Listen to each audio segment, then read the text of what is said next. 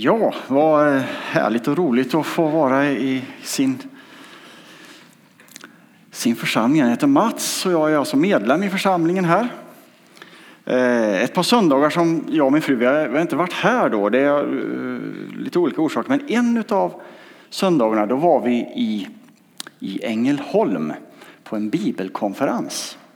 Det finns en översättning som är på gång som heter Svenska kärnbibeln, och jag har en mycket blygsam roll där som förbedjare och lite sådär, lite korrekturläser, lite så. Och när vi skulle åka dit då så tänkte jag mig ju innan att det här blir nog troligtvis intressant men lite torrt alltså. Jag skulle tro det. Alltså det var vad jag tänkte mig om de här alltså experterna på hebreiska och grekiska och sådär va. Jag visste ju att det var några pastorer med också där och så. Ja, då, det behöver inte innebära att det blir livligare. Det kan ju vara torrt det också i och för sig. Det är lite olika hur det är. Och så att jag trodde nog att det blir intressant men torrt. Och så kom jag dit då och träffade de här och man hälsar och pratar, och bland annat en kvinna som skulle ha en föreläsning. Hon hade alltså studerat bibelhebreiska. Det är inte samma som den moderna hebreiska, men bibelhebreiska då, alltså i sammanlagt 5 år heltid på universitet, olika universitet i världen så då. Det är då är man rätt nördig, tänker jag mig, på hebreiska. Och alltså liksom mina fördomar förstärktes att ja men alltså det blir nog rätt torrt det här. Det är ju lite så här förlästa människor som liksom går omkring här. Och så skulle vi i alla fall ha lite bön och lovsång där i början. Och så satte det igång då med första lovsången. Och så börjar alla dessa torrisar och sjunga i anden.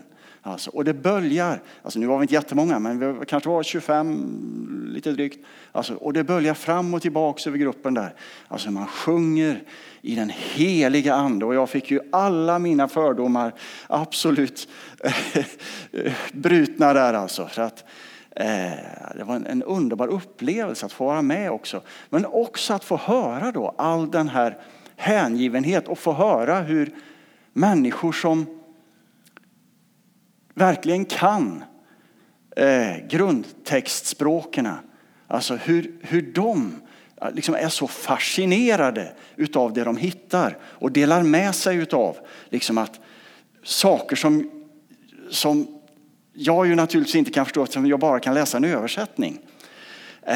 Jag tyckte det var så fascinerande, och min entusiasm för Bibeln den bara växte där.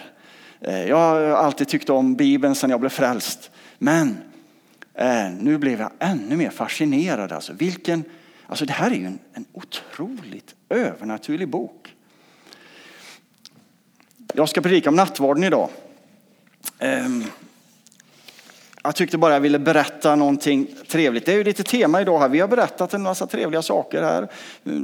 Vad har gjort oss glada. Vi fick höra den här goda nyheterna här om det här missionssjukhuset, och jag fick berätta lite grann om en härlig upplevelse. Jag hoppas att du också sitter där och har med dig goda upplevelser.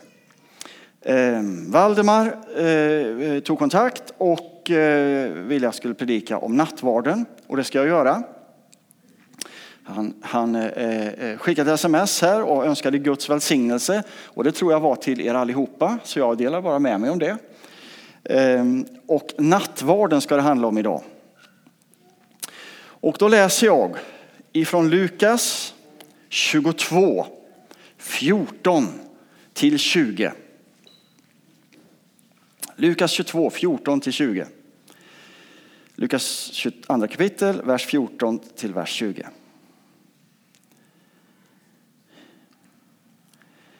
Nu när tiden var inne tog Jesus sin plats vid bordet och apostlarna med honom.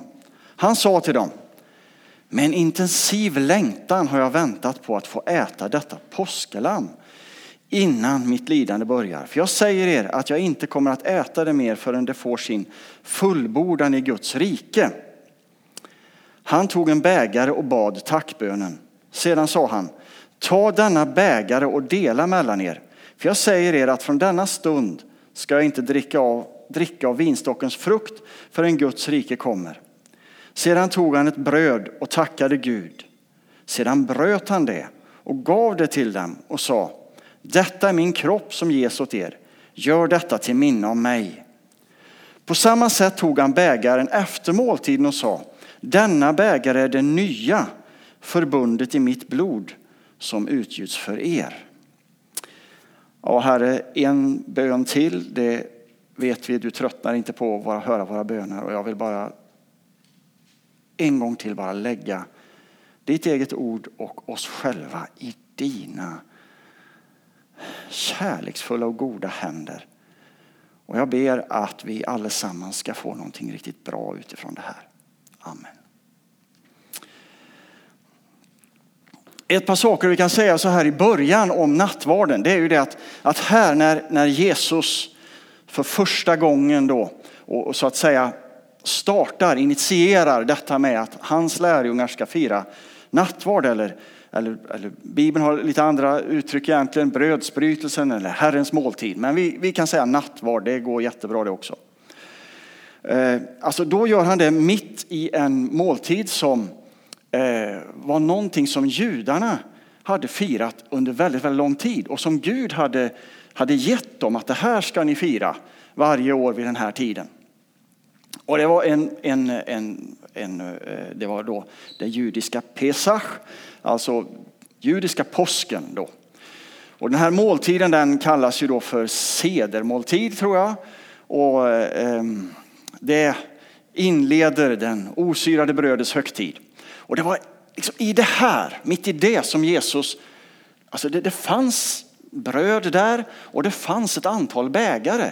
Och det var en av dessa bägare, välsignelsens bägare, som Jesus sa att det här är det nya förbundet. Alltså, det här är lite som bakgrund, lite sånt då. Här gör Jesus, han tar någonting som Gud har gett till Israel och så får det så att säga sin uppfyllelse i och med Jesus. Och så tar han detta och så säger han någonting. Nu fortsätter det här.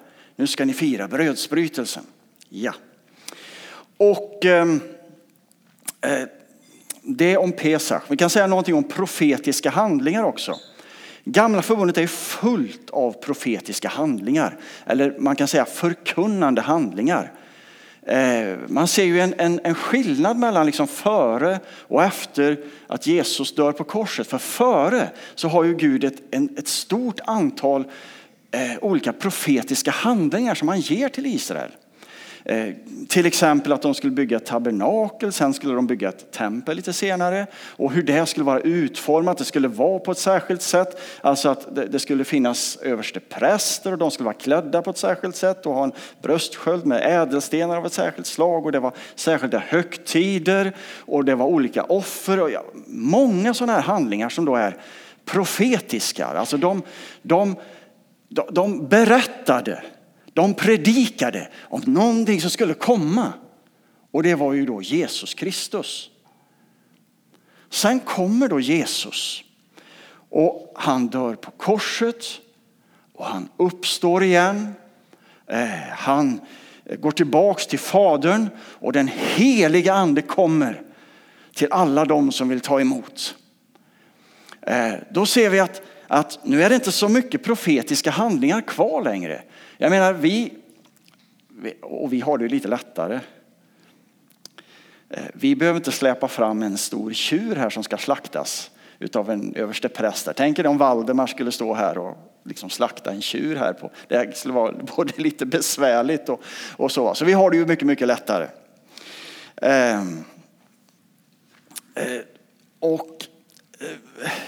De profetiska handlingar som huvudsakligen finns kvar, det är dopet och så är det nattvarden. Och sen så vet jag ju då att här samtalas det ju då om lite kristna emellan då om det är det fler. Men alltså de flesta brukar liksom vara överens om dopet och nattvarden. Det har ju Gud gett oss det. Det är nästan de allra flesta kristna. Eller ja, det är de flesta kristna överens om. Sen har vi också högtiderna och man ser lite olika på det och så vidare. Och så vidare. Det finns till exempel att smörja med olja är ju en profetisk handling också i någon märkelse. Dop och nattvard är alla överens om.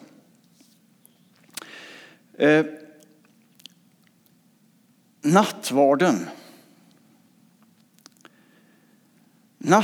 är då alltså en profetisk handling. Det är en förkunnande handling. Den förkunnar bakåt. Vi läste här att Jesus sa, gör det här till minne om mig. Så när vi firar en nattvard här om en liten stund, då är det den predikar om någonting som hände. Den predikar framåt. Alltså, vi ska göra detta till det som kallas i Bibeln för lammets bröllopsmåltid. Alltså det är en fest en gång hemma hos Gud när liksom allting är klart och färdigt och vi är där hemma allihopa. Då är det liksom en fest. Det brukar kallas för lammets bröllopsmåltid i Bibeln. Alltså den nattvarden som vi firar nu, den tittar framåt. Den predikar någonting framåt. Det här kommer. Nattvarden predikar också om någonting som är nu. Nu, precis här där vi är, kan vi möta Gud nu. Det är någonting som har hänt, det är någonting som kommer, men det är också någonting som händer nu. Idag här. Precis just i det här mötet till exempel. Nu kan du och jag få möta den levande Jesus Kristus. Nu har jag tänkt att jag skulle läsa ett stycke ur Bibeln som handlar om nattvarden och hur den första församlingen firade nattvard. Jag tänker mig att om du har gått i kyrkan ett tag så känner du igen den här texten. För den läses ganska ofta. Men vi läser den stilla och försiktigt. Och Guds ord är ju på det viset någonting väldigt viktigt. Nu ska vi se här. Därifrån kapitel 10 och från vers 16. Guds ord är någonting väldigt, väldigt viktigt i sig. Inte bara utläggningen utav den utan också när vi lyssnar på Guds ord så vi läser det och vi liksom är med här och bara tar in det som står. Välsignelsens bägare som vi välsignar, innebär inte den gemenskap med Kristi blod? Brödet som vi bryter, innebär inte det gemenskap med Kristi kropp? Eftersom det bara är ett bröd är vi, även om vi är många, en kropp. För alla får vi del av detta enda bröd. Det är superintressant allting som står runt omkring här också. Men vi tar just det som är väldigt, väldigt specifikt för nattvarden och läser idag här. Så bläddrar fram till kapitel 11 och ifrån vers 17. Och här är det så att Paulus, han skriver till församlingen i Korint och det var lite bekymmer där vid gudstjänsterna. Det var saker han var tvungen att försöka att korrigera det, rätta till det så det blev bra. Och det är därför som vi då läser från vers 17. När jag nu ger dessa föreskrifter berömmer jag er inte, för era sammankomster är mer till skada än till nytta. Jag tror ju att vi inte behöver att det inte är ju oss riktigt nu. Jag tror inte att våra sammankomster är till mer skada än nytta. Jag tror att våra sammankomster är till nytta. Men vi kan mycket väl riskera att hamna i ett läge där sammankomsten kanske blir mer till skada än till nytta. Det skulle vilka kristna som helst kunna göra. Det gjorde de i Korint. Så därför är det jättebra att läsa det här. Först och främst hör jag att det förekommer splittring bland er när ni möts i församlingen. Och till viss del tror jag att det är så. Det måste finnas valmöjligheter bland er för att tydligt och öppet visa vilka av er som är äkta. När ni samlas, alltså, valmöjligheter kan också översättas grupperingar. När ni samlas är det inte Herrens måltid som ni firar. För när det är dags att äta skyndar sig var och en att äta sin mat. Några är hungriga, andra har druckit sig berusade. Har ni inte era hem där ni kan äta och dricka? Eller försöker ni vanhelga Guds församling genom att få det som inte har något att skämmas? Vad ska jag säga till er? Ska jag berömma er? Nej, för det här får ni inget beröm. Jag har själv tagit emot från Herren det som jag också har fört vidare till er. Den natten då Herren Jesus blev förrådd tog han ett bröd. Och när han hade tackat Gud bröt han brödet och sa: detta är min kropp för er. Gör detta till minne av mig. På samma sätt tog han bägaren efter måltiden och sade: denna bägare är det nya förbundet i mitt blod. Var gång ni dricker av den, gör det för att minnas mig. Så ofta ni äter detta bröd och dricker denna bägare förkunnar ni Herrens död till dess han kommer. Jag ska läsa en liten bit till. Den som äter brödet eller dricker Herrens bägare på ett ovärdigt sätt syndar därför mot Herrens kropp och blod. Var och en ska pröva sig själv och så äta av brödet och dricka av bägaren. Den som äter och dricker utan att urskilja Herrens kropp, han äter och dricker en dom över sig. Därför finns det många svaga och sjuka bland er och ganska många har somnat in. Om vi gick till rätta med oss själva skulle vi slippa att bli dömda. Men när vi döms fostras vi av Herren för att inte bli fördömda tillsammans med världen. Alltså mina syskon, när ni samlas för att äta, så vänta på varandra. Om någon är hungrig ska han äta hemma så att er sammankomst inte blir till en dom för er.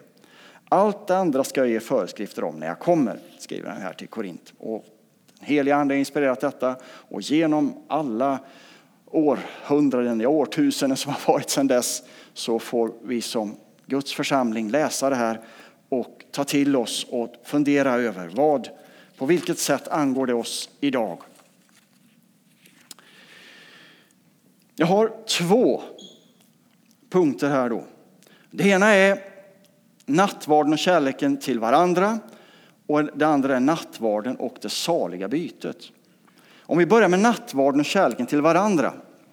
Så när jag var en ganska ny kristen, då var det så ibland, alltså jag satt med och lyssnade på lite, alltså när de som kunde och så här, de debatterade och pratade om olika saker och då var det, ibland så debatterades detta, alltså vad är det att ta nattvarden på ett ovärdigt sätt? I alla fall i de sammanhangen jag var så var det någonting som många kristna bekymrade sig över. Vad är det att ta nattvarden på ett ovärdigt sätt? Och det fanns olika förslag där och vad jag kan minnas så var det som det pratades om då var till exempel hur man klädde sig då och en stackars äldstebroder som skulle leda nattvard och gick fram utan slips. Han blev tillsagd av de andra. Nu är jag inte säker på att Jesus apostlarna hade slips. Men alltså i alla fall. Det är betydligt senare. Men i alla fall. Man fick inte flamsa utan det var allvar. Liksom så. Och jag tror att det var en god intention med det. Nu är det i och för sig att det står i Bibeln att man i hemmen bröt brödet i uppriktig glädje. Så att jag tror att den där lite glädjen och så som kan infinna sig när man firar nattvard, den är nog alldeles biblisk och okej. För det är ju inte så, Jesus är inte död nu, han är uppstånden. Vi minns att han dog för oss. Men nu är han ju uppstånden. Och det kan man ju faktiskt vara lite tacksam över. Ja, nu ska jag inte kritisera kristna som har gått före, för de gjorde många saker väldigt mycket bättre än vad jag gör och gjorde. En annan sak som diskuteras var att det fick inte firas i cellgrupperna. Bara äldstebröder fick dela ut den. Och man måste ju vara döpt med troendedop. Var det som samtalades om då i de i det sammanhang där jag fanns. Mycket av detta var väldigt, jag tänker mig att de här ledarna som samtalade omkring detta, de ville nog så gärna att det skulle vara bra. Och det högaktar jag och hedrar jag dem för. När jag tänker på vad det är att ta nattvarden på ett ovärdigt sätt, som det stod om här, då tänker jag att det är någonting helt annat. Och då tänker jag mig att jag då också kan dra ut, vad är det att ta nattvarden på ett värdigt sätt? Hela sammanhanget som vi läste här nu, det talar om relationer i församlingen. Alltså allt sammans. Alltså. Det som var problemet, det var ju att en del var rika och de åt.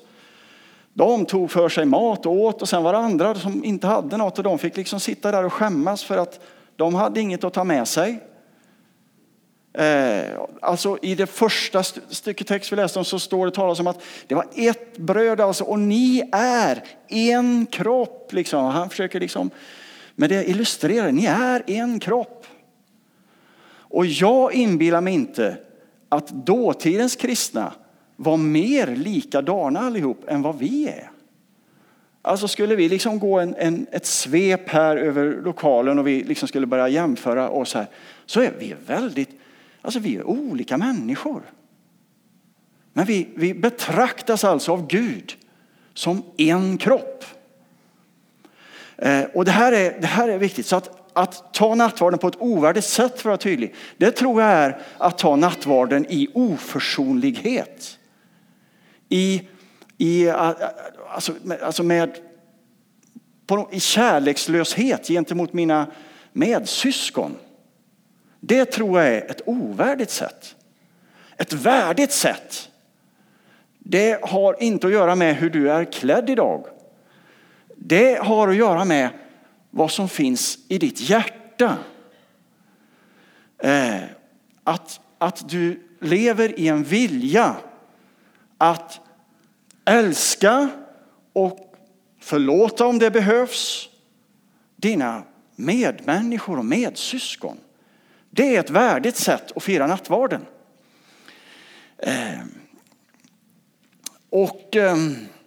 Det är också dessutom väldigt, väldigt viktigt. Förlåtelsen är en väldigt god grund för att fira nattvarden. Jag vet hela detta med att Jesus gav sig själv på korset, att hans blod rann där på Golgata. Hela den har ju väldigt mycket att göra med förlåtelse. Och har du varit med och hört ett antal predikningar så har du hört predikningar om förlåtelse. Att vi själva, vi får be Gud om förlåtelse och få förlåtelse. Vi får också be varandra om förlåtelse när det behövs. Det är en väldigt viktig och bra sak att kunna ödmjuka sig så pass inför varandra att man liksom blir lite medveten om att nu gjorde inte jag, det där jag sa, det var dumt alltså. Nu tog jag i lite för mycket här. Både i församlingen, hemma i familjen, så är ju det är ju avgörande. Alla ni som lever i någon sorts familj vet att det är avgörande. Därför att vem du än är här så har du inte alltid rätt. Hur bra person du än är så har du inte alltid rätt. Utan ibland så måste du säga förlåt mig till din familj. Det kan vara dina föräldrar, det kan vara dina barn, det kan vara din äkta hälft. Eller det kanske är dina syskon. Men ibland måste du säga förlåtelse. Och så är det också i församlingen som ju är en familj. En av liknelserna på församlingen i Bibeln är ju familjen. Här får vi också säga förlåt mig. Men också detta med att förlåta. Att jag förlåter. Min livserfarenhet är, och det är bara för mig, men alltså de människor som jag tycker har gjort de värsta sakerna mot mig, de har aldrig bett om förlåtelse. De anser inte alls att de har gjort något fel. Och jag tror att det kan vara precis likadant för dig. Det är tvärtom så att jag vet nog en och annan som tycker att det är jag som är den stora skurken här. Och för många år sedan så lärde jag mig utav en gammal missionspastor. Många år sedan, det beror på. Det här är ju 6-7 år sedan kanske. Så lärde jag mig utav en gammal missionspastor. För han sa det det var i ett sammanhang jag kämpade med att förlåta. Och han hjälpte mig och så sa han, men Mats, alltså du har alltid din lilla del i detta. Det måste finnas någonting där du också kan be om förlåtelse. Det har han ju så rätt i. Det måste finnas något. Så det gjorde jag i det sammanhanget. Jag bad om förlåtelse. Jag har aldrig fått tillbaka och förlåt mig. Men vet ni, nu kommer själva grejen. För det här är du också med om. Människor ber inte dig om förlåtelse fastän de borde. Men är jag en kristen så förlåter jag ändå. Jag förlåter. Jag satt med en äldre person i ett sammanhang.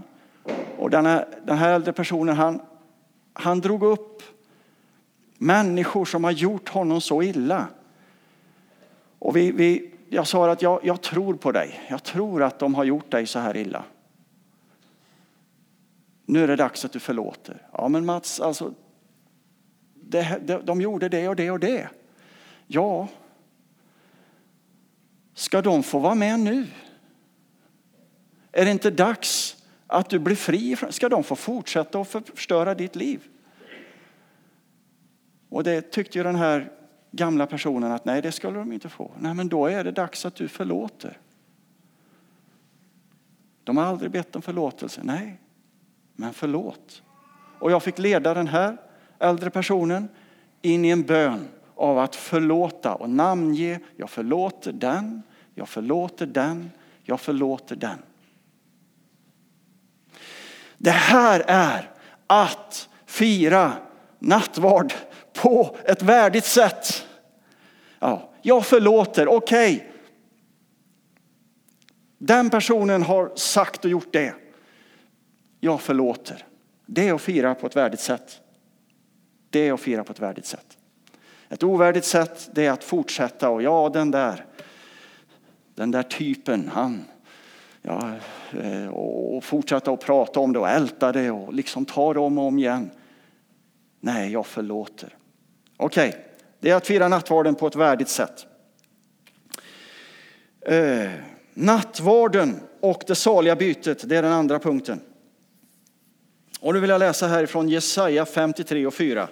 Och det är likadant där. Har du det kända bibelverser den här söndagen här. Och har du varit några gånger i kyrkan så har du troligtvis hört Jesaja 53. Mer än en gång. Kanske till och med kan citera det utan till en del av er om vi skulle testa här. Men vi läser det. Jesaja 53 och 4. Det är ett sånt fantastiskt profetiskt gott Guds ord till dig och mig. Och här står det profeterat om Jesus Kristus. Det står så här. Men det var våra sjukdomar han bar. Våra smärtor tog han på sig. Medan vi såg honom som hemsökt, slagen av Gud och pinad. Han blev genomborrad för våra brott, slagen för våra synder. Straffet blev lagt på honom för att vi skulle få frid. Och genom hans sår är vi helade. Varför läser jag det här? Jo, en av mina stora gudsupplevelser när jag har lyssnat på undervisning genom livet, det var en gammal pastor som talade om det saliga bytet. Det här det är ju gammal svenska va? Det saliga bytet. Alltså det betyder alltså det lyckliga bytet. Alltså att jag byter bort, i det här sammanhanget betyder jag byter bort någonting dåligt. Så där är ju korset. Jag byter bort något dåligt och så får jag med mig någonting bra. Alltså det saliga bytet, det lyckliga bytet. Och det har vi här i Jesaja 53. Alltså en intressant sak är ju här, alltså här står det ju talas om att han tar våra sjukdomar, våra smärtor och våra överträdelser tar han på sig. Men sen så står det också att straffet blev lagt på honom för att vi skulle få frid. Frid i det här sammanhanget är det hebreiska ordet shalom. Och många nickar igenkännande. Shalom. Alltså det är alltså då ett välbefinnande, så skulle man kunna säga. Välbefinnande på livets alla olika områden. Det kan vara relationer, det kan vara ekonomi, det kan vara jättemånga olika saker. Men ett välbefinnande på livets alla områden. Det här ordet shalom. När judarna önskade varandra shalom, så önskade man sig, sa man till den andra att jag önskar dig välbefinnande på livets alla områden. Och när vi önskar varandra, Gud välsigne dig brukar vi säga ibland, eller frid, då tänker jag in i det att jag önskar ju den här människan liksom att det ska vara bra på livets alla områden. Det är vad jag önskar. Och det får vi önska varandra. Men det fantastiska här är att straffet var lagt på Jesus för att vi skulle få välbefinnande då. Och därför finns det lösning och därför finns det ett saligt byte. Att jag får komma med mitt sämsta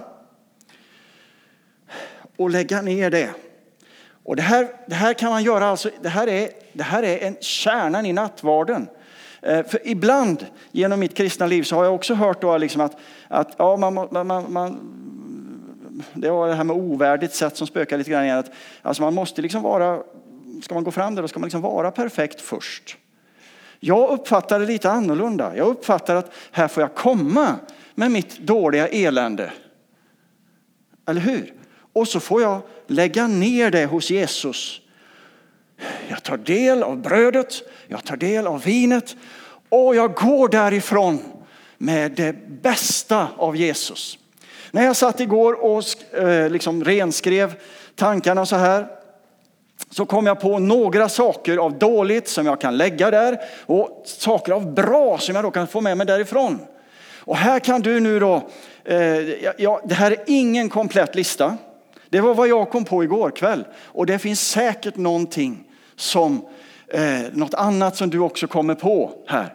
Faktum är, kan du tänka dig att du kommer med någonting dåligt och så till Jesus och ska liksom lämna ifrån det och han säger hoppsan, det där tänkte jag inte på när jag dog på korset. Det har jag inte löst. Så är det naturligtvis inte. Det finns ju inte på kartan. Utan han tog ju allt. Han tog straffet för att vi skulle få shalom, välbefinnande på livets alla områden. Nu några stycken här. Vi får komma med vår synd och gå därifrån med hans förlåtelse. Vi får komma med våran skuld och gå därifrån friköpta.